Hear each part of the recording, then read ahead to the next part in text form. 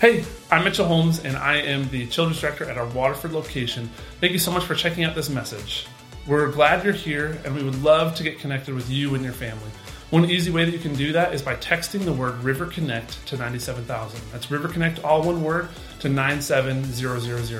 You can also visit our website at theriverchurch.cc to learn more about us and some upcoming events. Lastly, if you'd like to give to the River Church today, you can text the amount that you'd like to give to 84321, or you can head to our website and click on the Giving tab at the top of the page. Thanks again for joining us. We hope you enjoy today's message. So, as I said this morning, we're continuing in our series in the Sermon on the Mount. We've looked at the Lord's Prayer. We've looked at Jesus' words on fasting. We've looked at how to pray. So many of these things. And I think there's really been two themes that I've seen woven throughout the whole thing that really Pastor Josh has kind of drawn out from the text. And the two main things, number one is the importance of prayer and how to pray.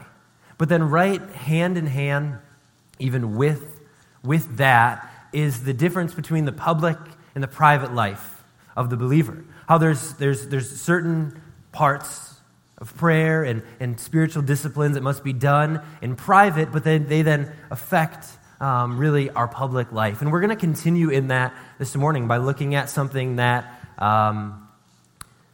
has to do with both the public and the private life. Here, I want to talk this morning about anxiety.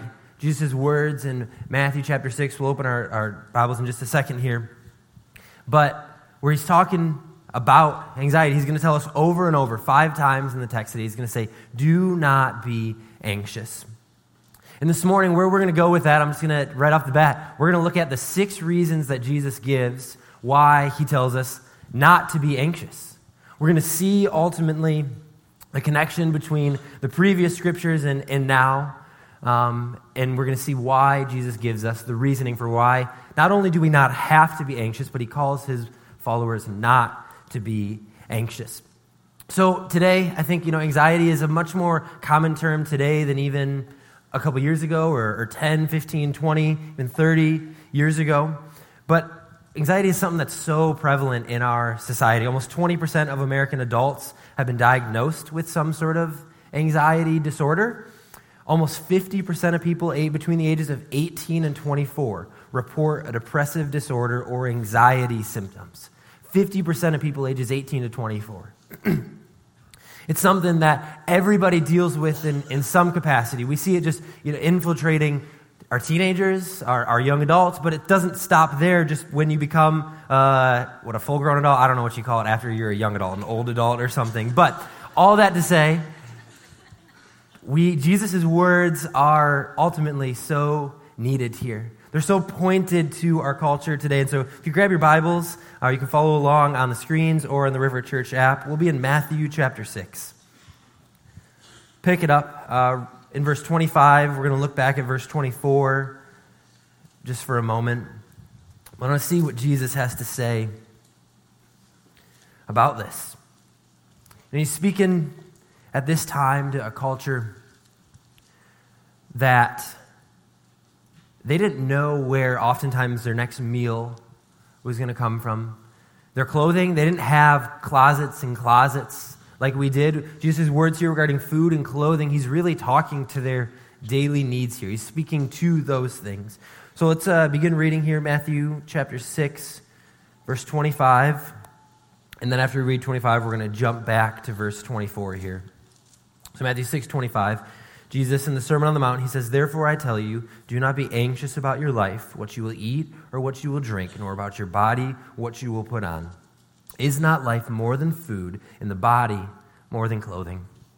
Jesus begins really with the first word in verse 25. He says, therefore. He's pointing back to everything that has been said, this theme of prayer, this theme of the public life versus the private life. But I think verse 24 summarizes the previous section that Josh that we talked about last week. Verse 24 says, Jesus says, "No one can serve 2 masters, for either he will hate the one and love the other, or he will be devoted to the one and despise the other. You cannot serve God and money." The word here for money, I don't think it specifically just means only money. It can really mean things. It can mean our possessions. It's the word that the Greek people used for their god of material things, their god of their possessions, mammon here, their things. And so this idea that you can't serve both the Lord and things, possessions, material things, the treasures of this earth, as we saw last week here. It's really this idea, to kind of summarize the previous section: if God is not Lord of all, he's not Lord at all. If he's not Lord of everything, he's not your sole master, he's not your Lord at all. And so as we kind of move on here to anxiety, we have to keep in mind that the person who is seeking the things of this earth, the person who's seeking to build up treasure on this earth, is going to have anxiety because they're going to be constantly trying to measure up, to accumulate more. There's never going to have enough. And so Jesus, kind of after making clear the call for believers to build up treasures in heaven, with that in mind, then we move on to verse 25 here. Therefore, do not be anxious about your life. It's really easy, just don't ever be anxious about it. I want to spend just a minute looking at what Jesus means by this. 5 times in the next 9 verses that we're going to be studying, Jesus says, do not be anxious. That's the point of exactly where we're going to go today. It's not fancy. Jesus made it really simple, so we're going to keep it really simple today. And so what does Jesus mean when he says, do not be anxious? So this word translated, do not be anxious here, it's the verb form of a Greek word, minimenao. It's kind of a weird word here.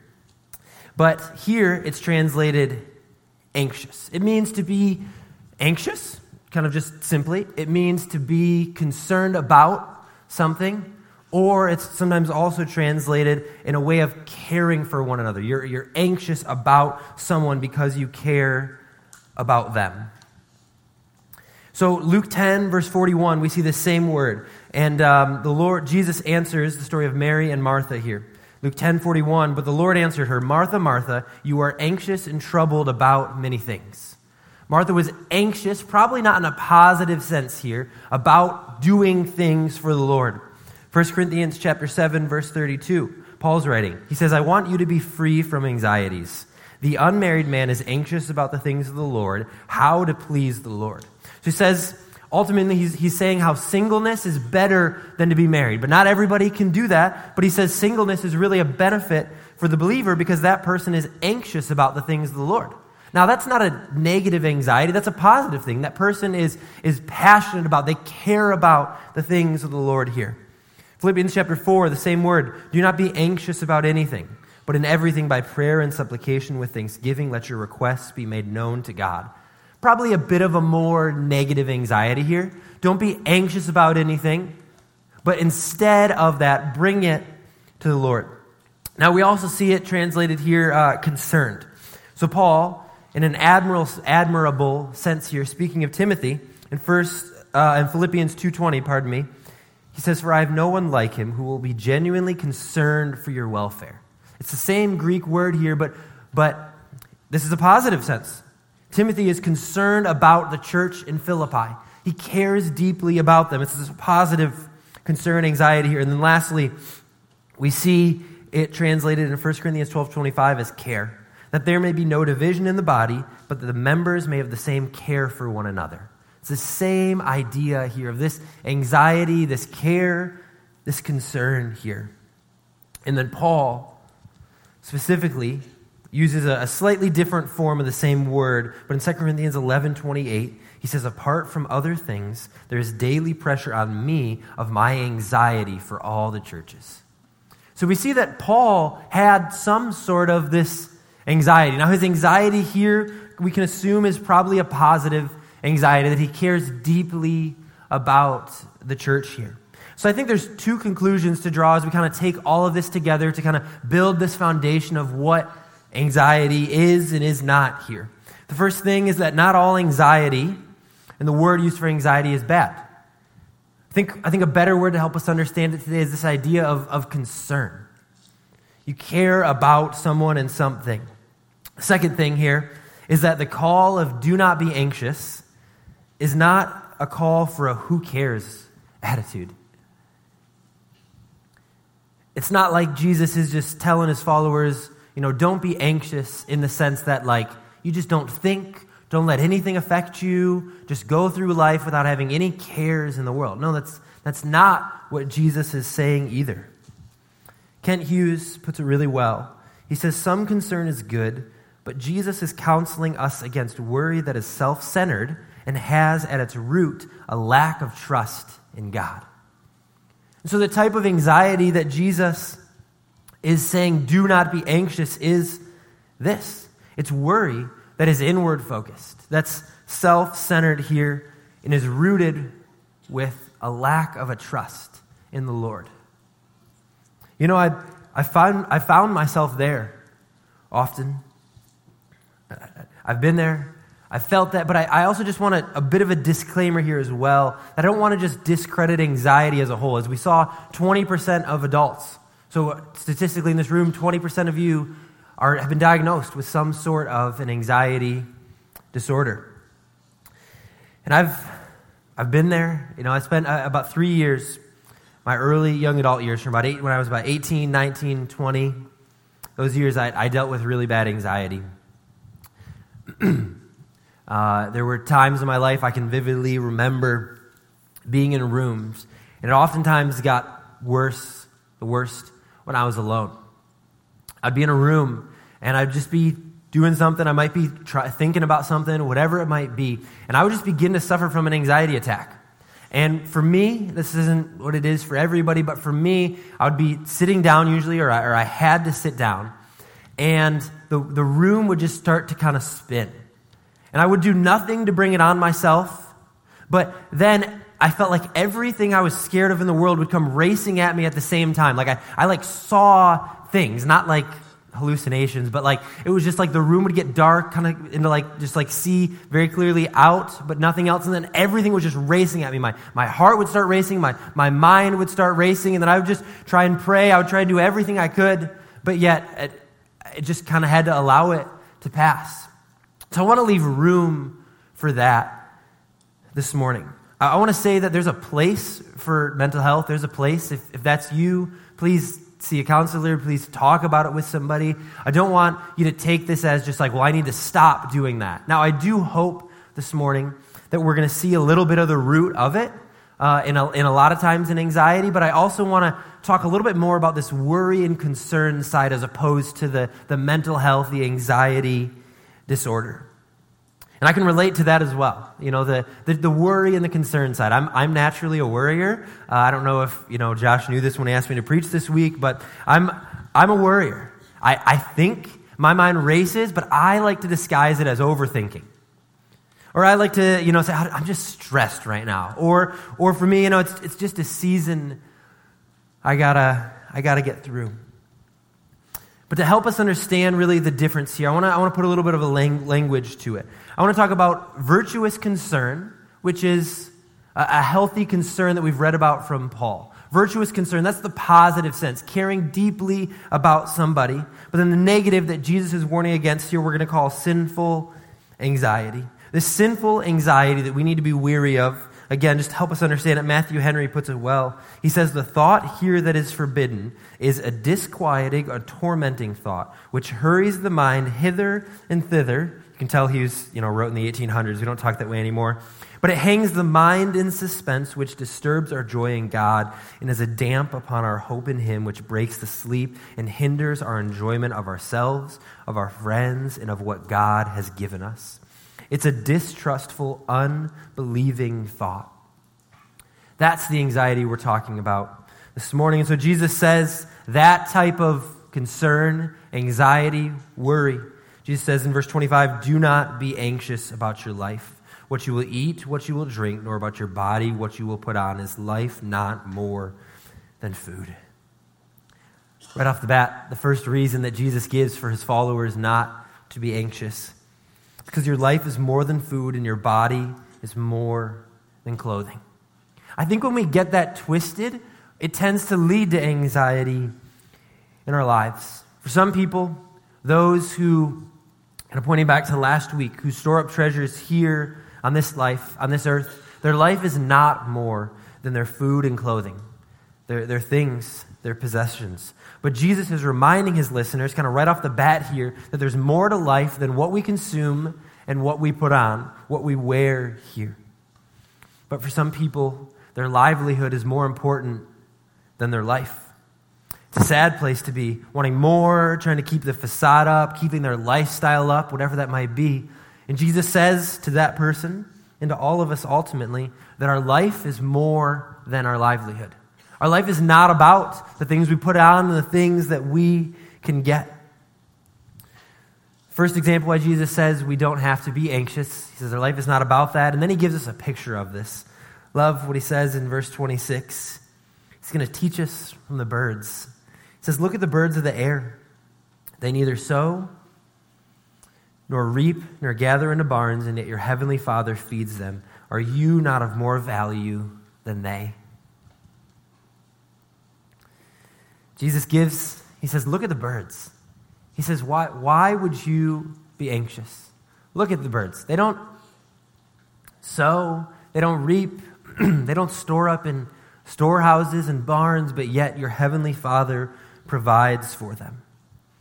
But I think the example of the birds also makes it clear that the call for do not be anxious is not a call to just sit around idly. I can't leave the house because I don't want to sin, or I can't ever think to the future because it's not what Jesus is saying here. We look at the example of the birds, and the birds, they plan, they look towards the future, they build nests, they do what they can a little bit to prepare, but yet also they live day by day here.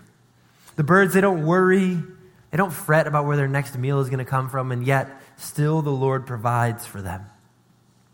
And yet, as humans, we are so much more valuable than the birds. If God provides for the birds, how much more willing is he to provide for those who bear his image? Each one of us how much more is he going to provide for humans?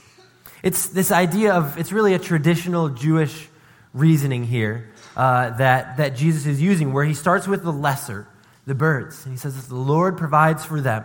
Look at them. They don't worry. They don't fret. When you're greater than them, so going from the lesser to the greater here, well, then how much more is the Lord going to provide for you? How much more does he care for you? And so we don't have to be anxious, because if the Lord provides for the birds, he will provide for us that are of way more value than them. Then in verse 27, Jesus gives us our next reason here for why not to worry. He says, which of you by being anxious can add a single hour to his lifespan? Jesus, again, kind of pointing to our rationale, our reasoning here. He says, which of you by being anxious can add an hour to his lifespan? You feel like you can't get enough done, so you're going to worry, but that doesn't give you more time. It doesn't do anything. You can't add time to your life. It doesn't change things, but worry, for me at least, it just keeps me spinning. I'm stuck in this cycle that I feel like I can't get out of. And ultimately, worry tends to shorten our life. The science shows that worrying, it has a negative effect on our lives. So the third reason why Jesus says not to worry, he says anxiety has little to no benefit. It's not going to help us in the moment or benefit us here, there. But yet, we tend to think, and where I tend to find myself, is that, well, I have to worry. I got to do something about this. I can't just let it be. But yet the call of the Lord is to let it be, to not worry. We're going to see in a little bit how he doesn't need us to worry. So as we continue kind of here, we're going to see not only why not to worry, but why we don't have to worry here. The next example that Jesus gives in verse 28, he says, why are you anxious about clothing? Consider the lilies of the field, how they grow. They neither toil nor spin. Jesus, he says, the next thing here, why are you anxious about your clothing? When he says, why are you anxious? He's saying, do not be anxious about your clothing here. The second picture that Jesus paints to help us understand this, and really to his listeners then and now, is the field. Just a common field, but then the lilies that line it. He says, consider the lilies here. The NIV translates it, see how the lilies of the field. See how the lilies of the field, how they grow. But I think really to kind of take it literally here, Jesus is telling us to learn carefully from the lilies. So he's telling us to learn from the flowers of the field. It's like a weird thing to learn from. He says they don't toil or they don't spin. They don't labor. They don't work. The fields don't, but yet the Lord provides for them. And he ultimately dresses them. And I know to toil and spin, that's what it means literally. But when I think of my worry, my anxiety, I think toiling and spinning is often how I feel. Like I'm just twiddling my thumbs. Like I'm just spinning in a circle in my mind, going over the same things. And, if I don't do that, who's going to do it? Oh, and I forgot. And, oh my gosh, I didn't do this. And I'm just stuck in this. I'm just toiling and trying to do something about it, but standing still all at the same time. Or just even trying to distract myself from something at the same way. Working aimlessly and ultimately just wasting that time. But I remember the first time I understood this. The beautiful picture of the lilies in the field. So back in August of 18, I think it was. My wife Haley and I had just started dating a couple months. Well, we've been dating, 8-9 months at that point. And we took a trip to Colorado for the first time. Much of her family is out there. And we spent the weekend camping up in the mountains, and it was beautiful. And on our drive down through the mountains, we went through some pass. I don't know what it was. Some pass high up in the mountains.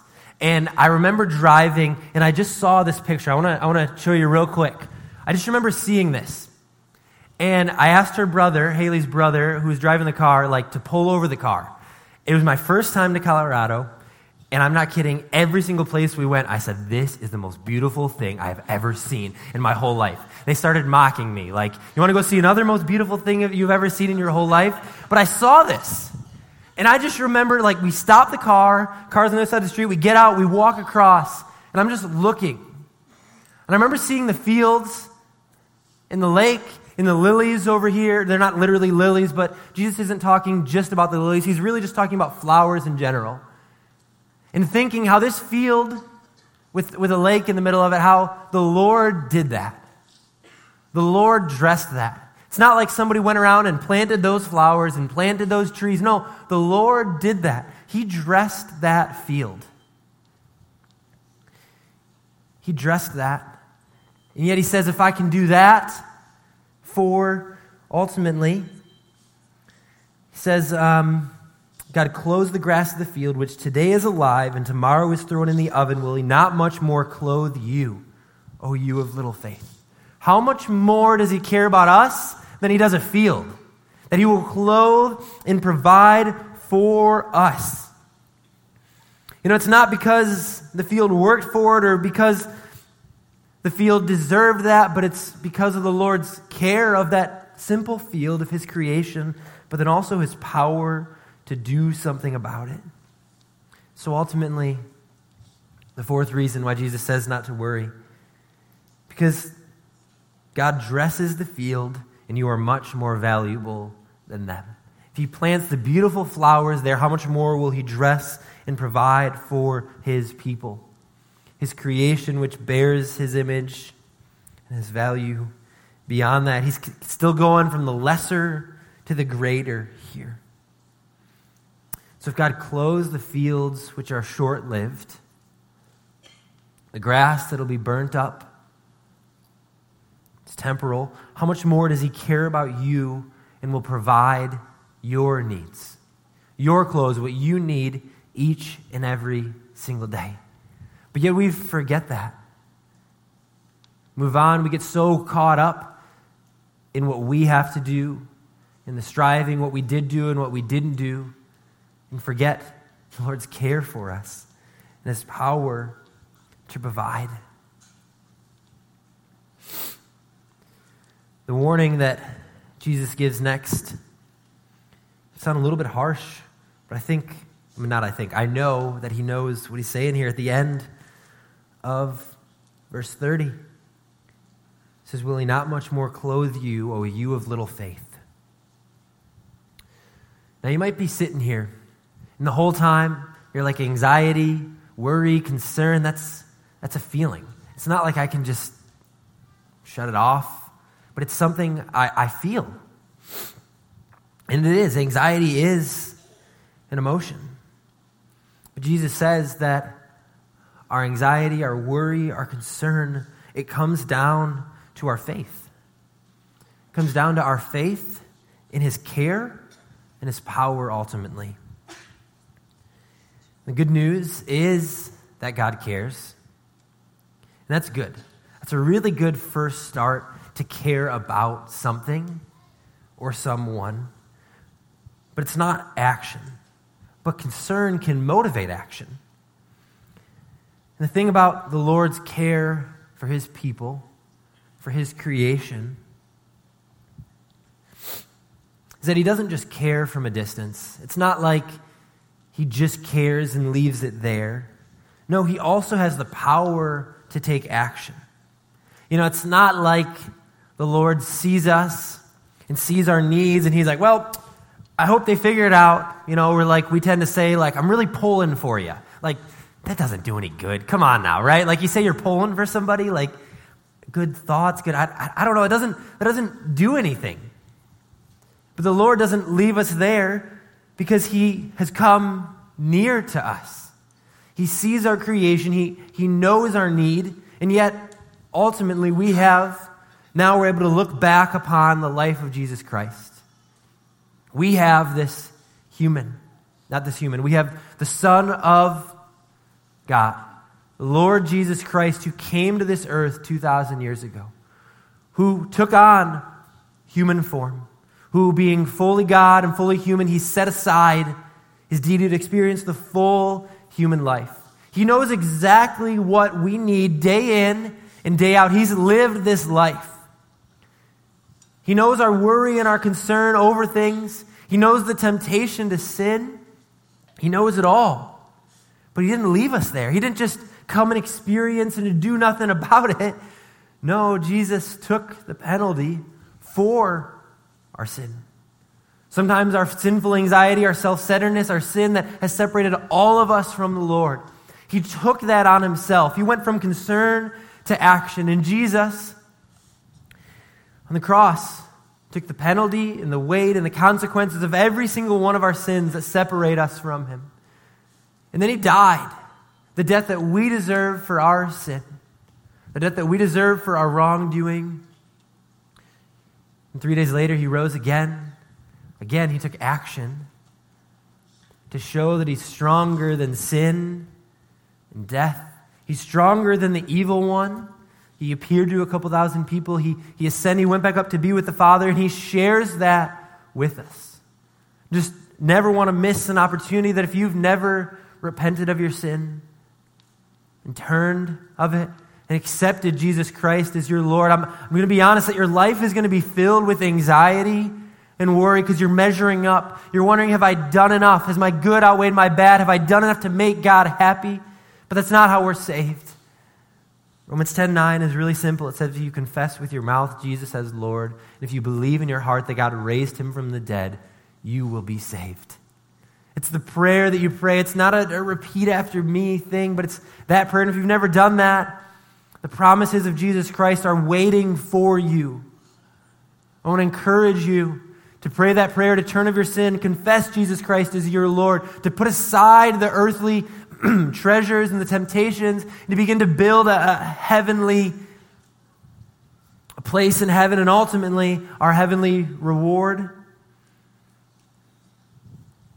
And Jesus says that, and he's given us a chance to be free from our sin.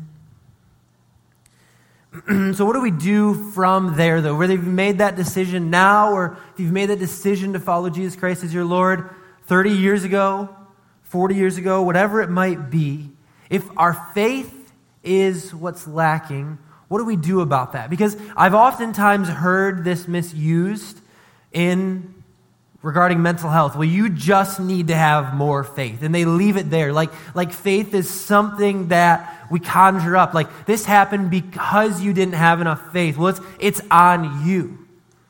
No, Jesus is giving the warning. He says oftentimes our faith does lead to anxiety. Not always, but I believe it is a big factor in it. What do? Love what Paul says in Romans 10:17.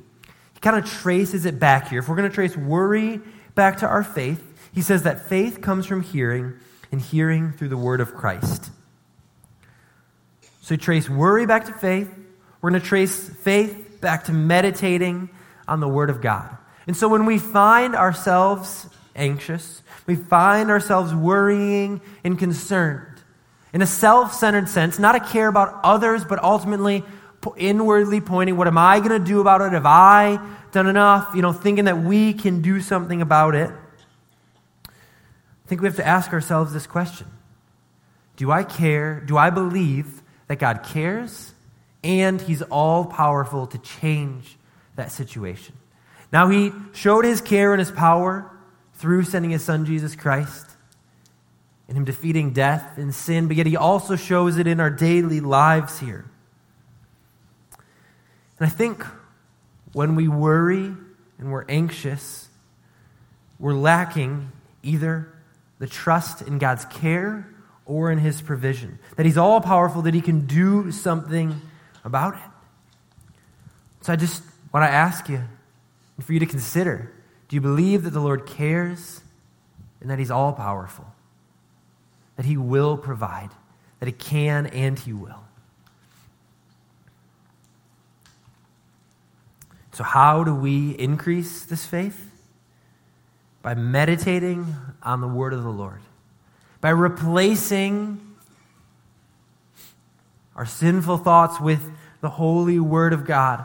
By meditating on it. By praying and asking for faith. By hiding His word in our heart. As Psalm 119:11 says, I've stored up your word in my heart that I might not sin against you.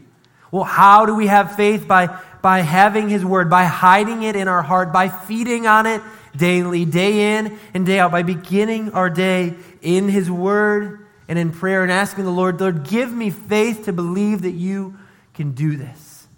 Give me faith to believe that you care and you will provide for me. And Jesus gives us another action step here. Verse 31. Got to find it here. Therefore, do not be anxious, saying, what shall we eat, or what shall we drink, or what shall we wear? The Gentiles seek after all these things, and your heavenly Father knows that you need them. The Gentiles here is just really pointing at non-believers here. Saying non-believers, they're concerned about these things. They want to build up their livelihood. They're concerned about these types of things, but yet if your citizenship is in heaven, you're a follower of the Lord, that's not our priority. Not living for the here and now, but yet oftentimes we do that. We live in the here and now. But we can know and believe, it's the key at the end of verse 32 here. Jesus says, your heavenly Father knows that you need them all. Our heavenly Father knows what we need. The difference between the birds of the air, the lilies of the field, is that they don't have a heavenly Father, but we do. We have a good, loving, caring Father who, if He cares for those things, how much more does He care for us? He's not distant and unaware. Rather, He's near and very in tune. He's experienced our needs. He knows our needs. And He sees our needs. When we forget these things, it oftentimes leads to worry and anxiety. So what do we do with these concerns?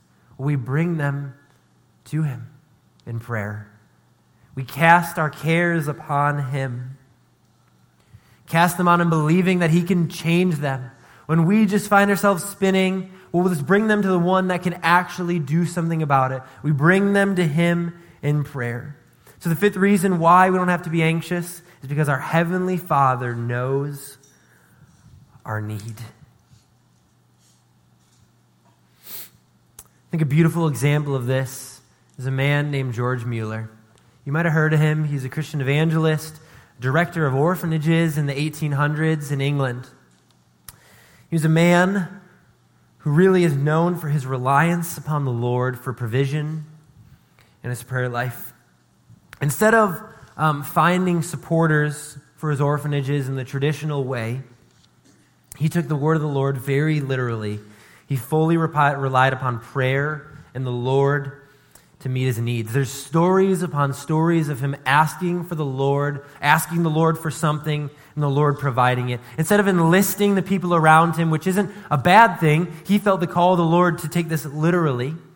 And instead of advertising their needs, he would bring them to the Lord in prayer.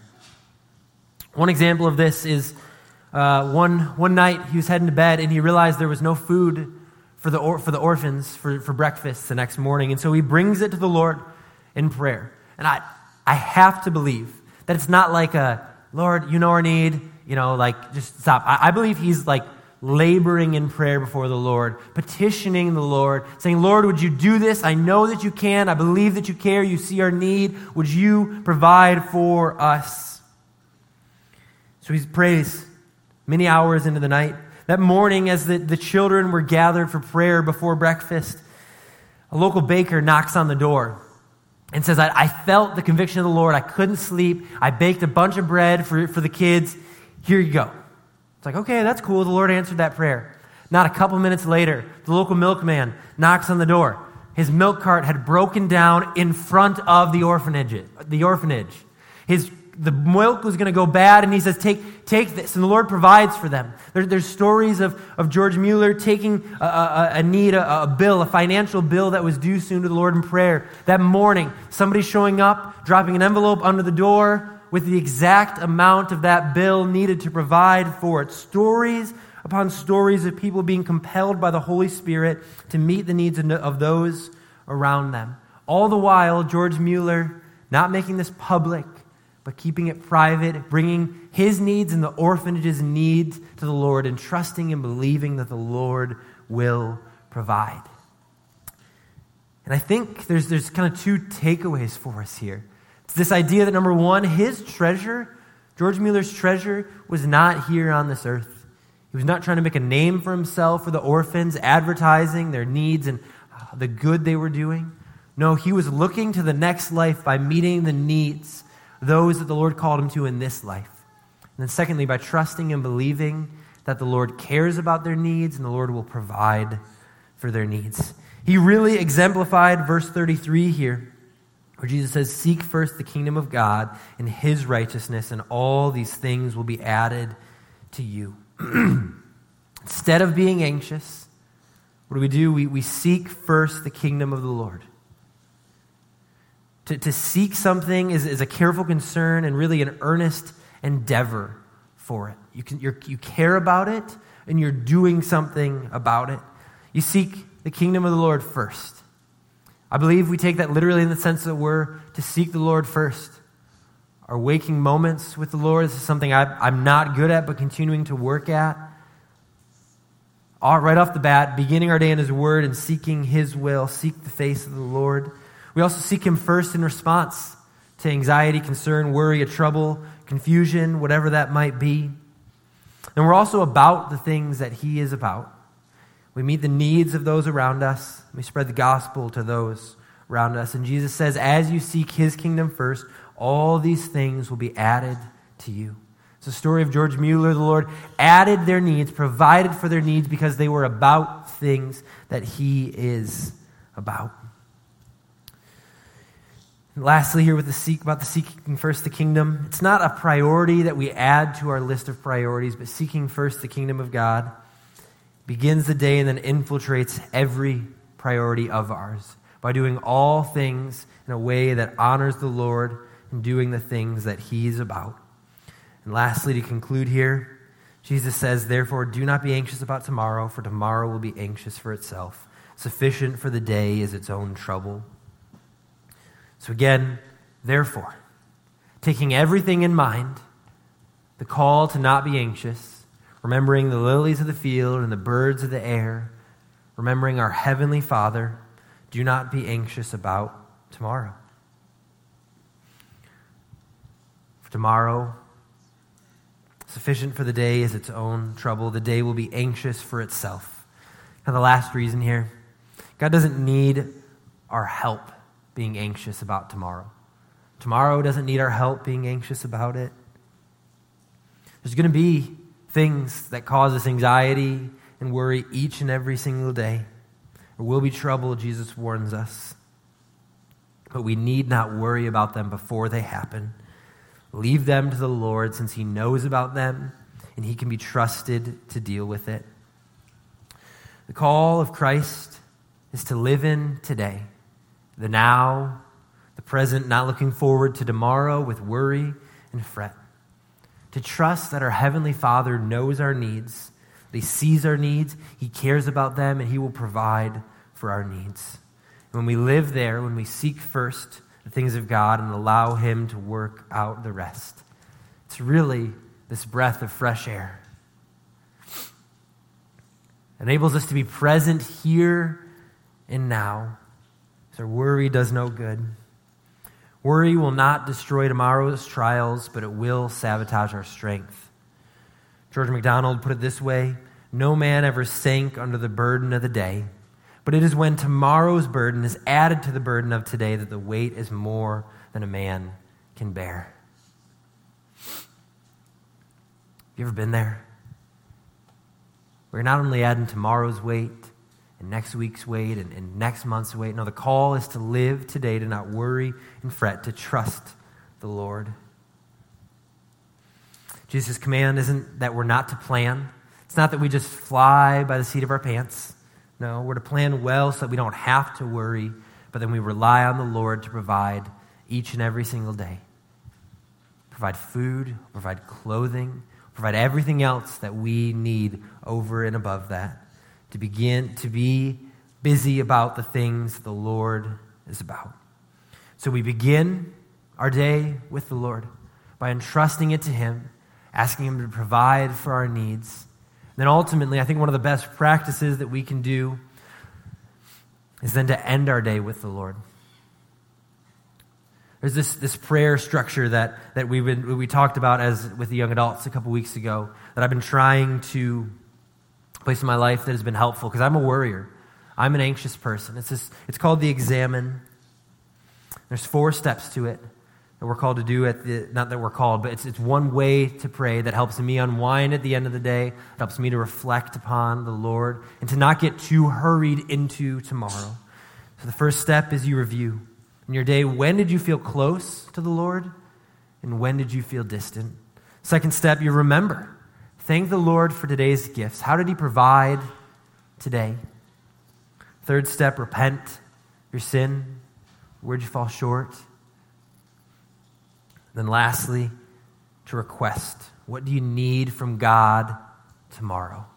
You look ahead as you're winding down, as you're heading to sleep. Lord, what do I need tomorrow? Not the next day and the next day, but to live in the here and now. To trust, to believe that the Lord cares, and the Lord will provide. And as we do that, Jesus says, as we work towards that, we'll be less anxious.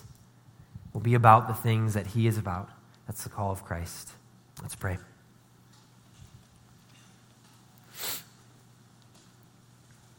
Lord, I thank you that even when we feel like there's more going on than we can handle, we feel like there's more than we're even seeing, Lord, you're not overwhelmed. Lord, you're not anxious, but you're fully in control. Lord, you see, you know. So I just ask, Lord, that we would be a people who take it one day at a time. Lord, and as we ask for our daily bread, would you continue to provide for it? Lord, would we be able to be busy about the things that you care about? We seek your kingdom first and your will. Quiet our hearts and our minds. Pray this in the precious, the powerful name of Jesus Christ. Amen.